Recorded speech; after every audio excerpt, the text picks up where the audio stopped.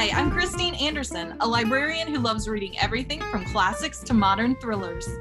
And I'm Josie Thames, a professional nice person and scheduler who primarily reads from gigantic backlists of fantasy novels and romantic comedies.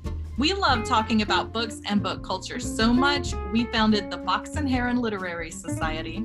Welcome to Off Subject with Fox and Heron. Hello, readers, and welcome to episode number 12. We are very excited to be planning our spring/summer salon, and so this is going to be a very special episode for us. But before we dive in, Josie, how was your week? It was good. I say that as a blanket statement every week. It was a little bit of a roller coaster for me. I was sick for the end of last week. I'm pretty sure I had strep throat, got some congestion and a little bit of a head cold. So if my voice sounds weird at some point, that's why, because I am medicated. But on the whole, I feel better now. I am better. And I got a call earlier in the week asking me to be Annelle in our community theater's new production of Steel Magnolias. I didn't even have to audition. I was so excited when you told me. I love Steel Magnolias. So this is going to be great. I'm very excited. I told the director, Lee Pageant, I told him, I was like, okay, well, it's kind of short notice, so let me think about it. I'll call you tomorrow. That was at 8:00 at night. By 10 o'clock, I'd already texted him and said, yeah, of course, I would be honored. How do you, you can't say no. Right. Well, that's what Richie said. Well, because I had Lee on speakerphone in the car. I was on my way to go buy a new curling iron, which was the down part of my roller coaster week. One of the down parts is that my curling iron broke and I was trying to find a new one. I ended up having to buy one on Amazon. It was a nightmare. So he calls, I've got him on speaker and he's like, how are you? We're getting ready to do Steel Magnolias and I want you to play Annelle. And I was like, I almost stopped the car in the middle of the road. And Richie's face, he was like, Steel Magnolias, like right out loud where Lee could hear him. Because he knows what's up. So I asked a bunch of questions. I found out who else was in the cast. And I was really excited about that because it is it is a fantastic, dare I say, prestige Georgetown cast. I am so excited. People I have not had the chance to work with on stage. I've worked with some backstage, but not on stage, or I've seen them in things. So I'm super excited. But anyway, yeah. So as soon as I got off the phone with Lee telling him to let me think about it, because it's 2 shows back to back, Richie's like, Josie, it's Steel Magnolias. You can't say no to Steel Magnolias. And he's right. You can't. When that opportunity comes to call, you have to answer. And the answer has to be yes. So yeah, I'm very, very excited to be Annelle. And for those of you who do not remember who Annelle is, that is the Daryl Hannah character in Steel Magnolias. She is Dolly Parton's assistant in the hair salon. And she gets a lot of fun, but sometimes poignant things to say during the course of the show. So I'm very excited. Quirky characters are becoming my thing, and I like it. I like it too. Yes. How was your week? What did you do this week? My week was very good. Not a lot of exciting outside news like you have, but just at work, we're getting ready to gear up for summer orientations where all our new students come and tour the campus for the first time. And so I get to order all the fun things like logoed straws and sunglasses and things of that nature. So we have a Plinko board that they can play Plinko at our table and win a prize. Oh man, I love Plinko. So that's kind of been taking up my whole everything at work, is preparing for orientations. I gotcha. And then as soon as those are over, we dive right into prepping for the first week of school. So it's, summer is a downtime, but at the same time, it's very busy for me. So, but I enjoy it. This is the fun stuff. I'm so glad orientations are face-to-face again, and that we're not stuck just virtual like last year. Very excited to be having students back on campus. It's going to be good. And it's going to be good. And then we get to tour colleges this summer with Ethan, so he can try to decide where he's going to go to school. And that's been very emotional. That's been Yeah. my roller coaster I'm on. Yeah. Yeah. And Facebook memories does not help Oh, because they like to throw out those cute, sweet little baby cheeks. And then suddenly I'm crying because where did my babies go? That's right. I know. I was looking at the one you shared the other day about Corin and his kindergarten graduation and Mr. Friendly. I'm like, yeah, yes, that's right. That's right. That tracks. Oh, so sweet. It And his was little legs sticking out from underneath the gown because he's in shorts. I'm like, oh my God, just want to pick him up and kiss him. He's so cute. He was so stinking cute. Oh my gosh. And so sweet. Yeah. Okay. So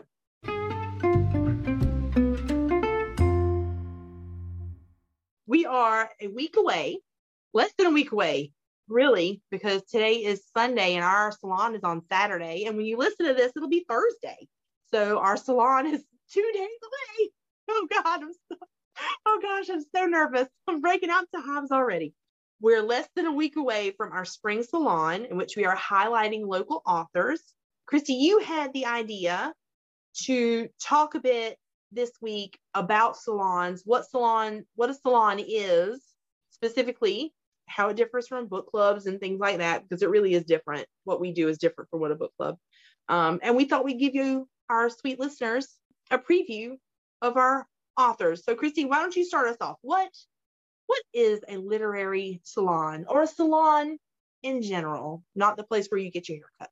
Okay, so I went to our little website fact page because I feel like I couldn't make it any more concise than what we laid it out to be there. Yeah. So what I'm going to do is just share with you guys what we have there and then talk a little bit about that rules about what exactly makes a literary salon. Art and popular culture defines salons as a gathering partly to amuse one another and partly to refine their taste and increase their knowledge through conversation and readings. And that's pretty much what we're doing. In a lot of ways, it's similar to a book club, but instead of having one defined book that we all read and then get together and talk about that one book, the conversation can encompass so much more. We can talk about, for our Christmas salon, we discussed the ghosts of Christmas, Southern Christmases past. So we talked a lot about our Christmas traditions, which everybody has, whether it was in the South or not, how books portray Christmas traditions, how did books play a role in our Christmas traditions? I mean, it was such a broad topic. Everybody could bring something to the table, whether they were big readers or not. And that's something else. You know, nobody has to be a giant reader and have read this vast catalog of books to come and participate. Bring your questions, bring what you've read in the past. All of that experience counts. You don't have a homework assignment you have to complete to participate. You can come and just have fun and jump in the conversation. Well, number one, I feel like you and I amuse one another to a high extent. No matter, so that part of the plot is covered. We amuse and entertain one another greatly. And we just like letting people in that little bubble for just a little while. We find each other highly entertaining. And yeah, too, I think if you're just interested, especially with this salon, these past 2 salons that we've done, we have really focused on Southern traditions and Southern authors, which is a hallmark of our whole thing. We believe in Southern culture and Southern reading and Southern literature. But yeah, I think if you just have an interest in Georgetown, in Georgetown County, in our shared culture as Georgetonians, I think this would be a wonderful thing to participate in. I just ended a sentence in a preposition. I'll learn to live with myself. I think the salon in particular is very good for people who, even if they're not big readers like you and I are big readers, everybody has a shared history that lives here in Georgetown. You can find out about the people who live and work here, you know, who are invested in the cultural conversation. And Mr. Dorr and Mr. Baldwin are definitely 2 people who are invested in the culture of Georgetown. Right. Yeah. In different ways. Yes.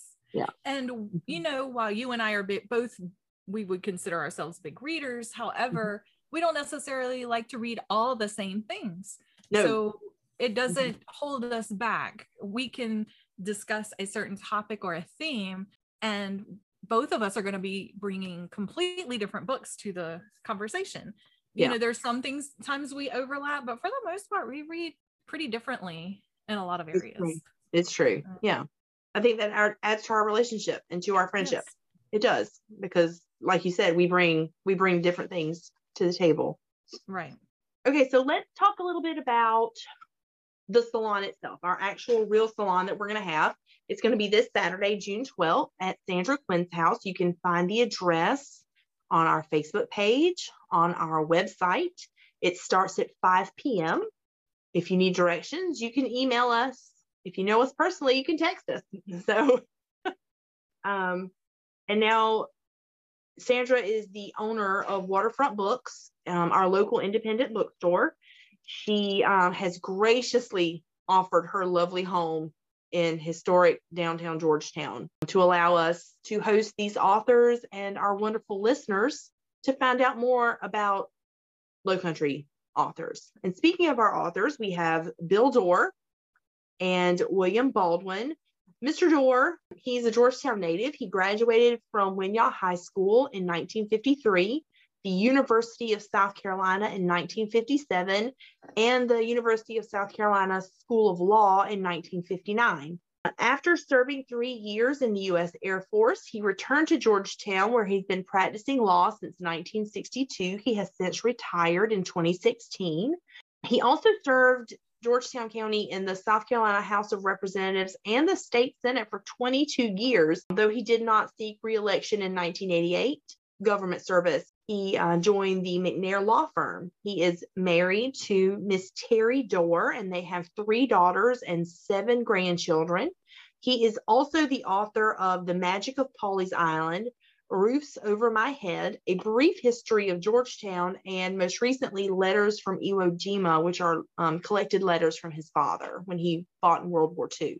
For those of you who don't know, Winyah High School is the old high school for Georgetown County. But in the early 80s, it burned down and they built Georgetown High School. They consolidated Winyah and Howard. And it was where, and correct me if I'm wrong on this, Christy, because you went to Georgetown High School and I didn't. So it consolidated Georgetown and Howard, but kids from the Waccamaw area, like Pawleys Island, went to Georgetown High School for a while until they built Waccamaw High School, right? Right. And that's totally off topic because it has nothing to do with Winyah High School at all. Winyah High School is on High Market Street and is now the site of the Winyah Auditorium and the Georgetown School of the Arts and Sciences, which we both hold dear to our hearts. When you hear us talk about Winyah High School, that's where Mr. Dorr graduated. And most of our parents would have graduated from, if you live in Georgetown, was like Richie's parents both graduated from Winyah in 1964. And our second author of the evening will be William Baldwin.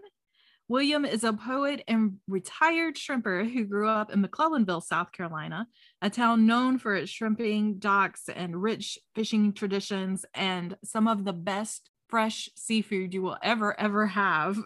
His grandfather, Rhett Leland, was a boat captain, and as a teenager, William worked the fuel docks, and by the age of 21, he was running the shrimp dock. He attended Clemson University and finished a master's thesis on Dada artists before returning to McClellanville to work on various shrimp boats. Though he stopped shrimping years ago, William continues to draw from experiences of the docks and open water and the people he worked alongside as an inspiration for his poetry. And he has written a lot of books and been editor on a lot of books. He's written several novels, well, more than several. Hard to Catch Mercy, Charlestown, the novel, Inland Passages, The Making of Lowcountry Life. And then he's also done a lot of history writing. So he's got a lot of books out there that he's edited and worked on, like Ornamental Ironwork of Charleston, Masterpieces of the Old South, Lost Architecture, and other such works like Carolina Plantations. So he's worked on a lot of those local Southern history books as well. And very interesting all the way around, like poetry, history, novels, prose, just so much. Yeah. I think like they're both like so in love with and invested in our area, both Mr. Dorr and Mr. Baldwin, so it's going to be a very, very interesting conversation on Saturday night. So I'm excited. I'm super excited too. I can't wait to fall in love with the Low Country all over again because I feel like that's what's going to happen. So tell us, fellow readers, what are your thoughts on salons, book clubs, and other book discussion groups? Do you have interest in local history, local authors, or reading books by local authors? Would you like to join us at the Fox and Heron Literary Society?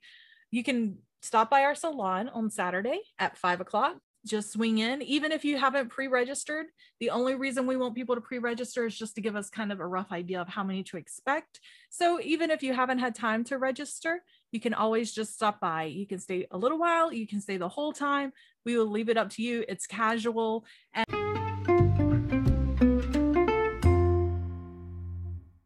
now it's time for a segment we like to call Book Report, where Christy and I talk about either a book we've just finished or a book we are currently reading. Christy, why don't you start us off? okay, so this week I spent some time preparing for the salon. I wanted to make sure that the books were fresh in my mind. The first one I read was A Murder in Georgetown by Bill Dorr. And his synopsis of the story goes like this. On the night of Monday, April 30th, 1951, Maylis Cribb Coker was murdered as she walked toward her apartment along Scriven Street in the historic district of the city of Georgetown. The murder occurred in the same city block as the old county jail, Prince George Winyah Episcopal Church, and only a stone's throw away from the duplex where she lived. The murder was probably the most sensational crime ever committed in Georgetown, not only because of the brutality of it, but because of the time in which it was committed. And I've told Josie before, this is an event that I remember my grandmother talking about, how Pollyanna type view of the world for the whole town. Talks about that in the book, about how it really shook the town and it had such a profound effect on them in a way that I don't think we can understand today, just because, we grew up with the news and horrible things. We grew up on unsolved mysteries and yeah. Rescue 911, Unsolved Mysteries, and America's Most Wanted. That was weekend in the 80s and the 90s. We're hardened. We are. Generation X is very desensitized and hardened to a lot of things. So this is a great local history, true crime story, and he's very to the point. He doesn't add fluff to it, which I appreciate very much, and doesn't spend a lot of time speculating about what he doesn't know happened. Like, he gives you the facts, and I like that. We would have gotten something very bulky, and we would have gotten family histories. Now, I really wouldn't have minded getting a family history on the parties involved. As I was reading, I was thinking, wow, in the hands of someone else, we would have heard about all the attorneys' backgrounds and where they came from and how they approached the law. And we would have heard about the detectives, the police officers involved and their families. And it would have been so bloated. Yeah, we didn't need all of that. Right, exactly. The true crime story the book I read earlier this year, it got bogged down in that. A lot of times it was giving you verbatim the notes from the interview room with the cops, and I didn't need all that. You don't need that. So I have a lot of questions, both about the case itself and other about Georgetown. Like, how many Sheriff Carters have we had? Right? And Cribb. We had Cribb and Carter. I thought, dear goodness, how many Sheriff Cribbs have we had? Are they all part of the same Cribb family? And were they related to Miss Maylis, the victim? Yeah. Who passed? They had to be. It's Georgetown. It's Georgetown in their Cribbs. Ooh, which makes me wonder. I wonder if she was related to. Oh. I'm gonna have to ask when I see Morgan, because I'm sure I'll see Morgan when Catherine comes home for a week. But it was very interesting to read A Murder in Georgetown and see last names that you recognize. Yeah. Coker, Cribb, Brewerton, things Grimes. like that. Yeah. Grimes, yes. Rosen, very Georgetown names. Yep, that was the first one I read this week. And now I'm about a third or quarter of the way into The Fennell Family Papers by William Baldwin. And this was a very pleasant surprise for me because it is Southern Gothic. And I love me a Southern Gothic novel. I guess the easiest, most succinct way to say this is that hoping to obtain tenure by writing The History of a Decadent Southern Family, Professor Paul Danvers gets more than he bargained for when he becomes involved with the eccentric Fennel family. And the Fennel family has a long Southern history and have been involved in all the wars. And, you know, the Southern pride that comes along with that. Oh, yes. And it's one of those families that want to know, who are you? And they're not asking who you particularly are. They want to know who your family is. Where do you come from? Who's your family? Yeah. I don't recognize you. Buried. That's what they really want. So a lot of dark humor and just general Southern creepiness that love that you expect to find in a big old Southern house. Yeah. And I can't wait to read that. I have a lot of questions about his inspiration for this, because it talks a lot about the Fennel family had a patent from the king to begin and run this lighthouse. And I'm wondering, are you basing this around the lighthouse out in McClellanville? Are any of these other things inspired by true event? I just need to know. Basically, we're just going to sit in front of him with our hands on our knees and be like, we need to know everything about this family. Oh, tell me everything about this story. So how about you? What have you been up to reading? I'm happy to report I am out of my book slump. I finished a book in a week, and that is super quick for me. Finished Meg and Joe by Virginia Cantra. It is a contemporary retelling of Little Women, and it just went straight to my heart. This time the girls are they're not in Concord, Massachusetts. They are in Bunyan, North Carolina, which of course went right straight to my heart again, because I love things set in the South. And so sisters now set in the South. And Meg is, she used to work at a bank. Super reliable. Meg used to work at a bank. Her sister Joe is living in New York, but instead of her failed journalism career has turned her into a food blogger. She's learning how to cook in this restaurant while she is an actual food blogger. So we're in this story, we're only getting Meg and Joe's story. We see glimpses of Amy and glimpses of Beth, and I really liked it. I really liked it. I flew through it. Every time I was not reading the book, I was thinking about, I really want to be reading that book. And as soon as I finished it, I picked up Beth and Amy and started reading that. Wait, when was it? Well, it was this weekend. So I finished it this weekend, and then I started the sequel this weekend. And it seems to be, I think she must have written them right together, because it just kind of, anyway, I really loved it. It was very well written. It was written not at all in the style of Little Women, not at all in the style. It felt contemporary. But of course, that was the beauty of Little Women. When you read Little Women, they felt like girls that you knew. Right. And these girls, they felt like women that we knew, that we would know. I felt like I was Meg. I mean, like, it really, there were times I was crying because Meg was so overwhelmed with her sick mother and her children, and she did not want to ask her husband or her sisters or anybody for help. And I would just sit there in my recliner in my favorite reading spot, tears streaming down my face. Oh. And Richie's like, "Are you okay?"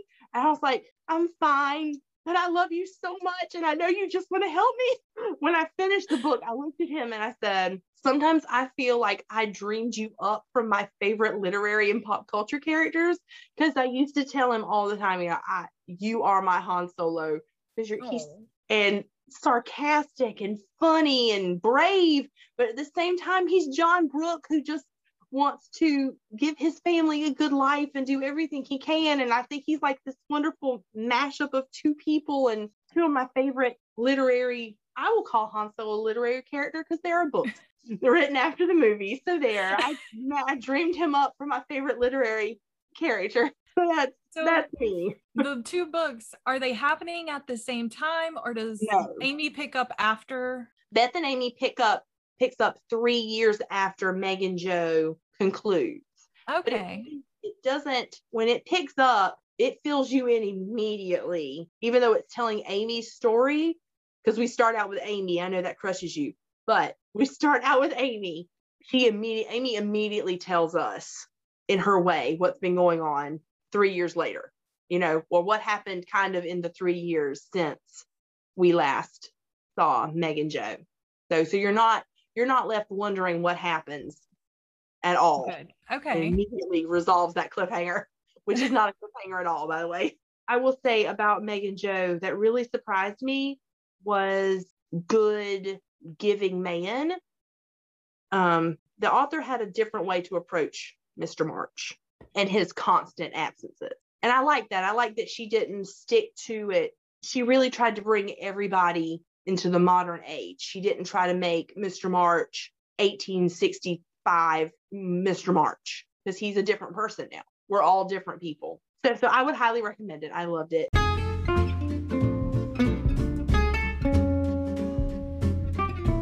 And that's it for us this week. Don't forget to rate and review us on your preferred listening platform. It helps other listeners find us, and we want other listeners to find us.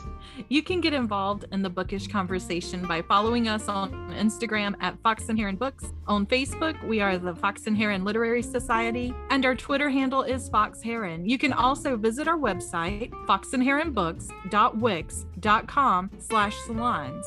You can find all the books that we talk about in the show notes on our website, and you can purchase books from our bookshop.org account, which benefits independent bookstores. We have a link on our website. So thanks for listening to Off Subject with Fox and Heron. We hope to see you on Saturday at the salon. And until next week, goodbye. And happy reading.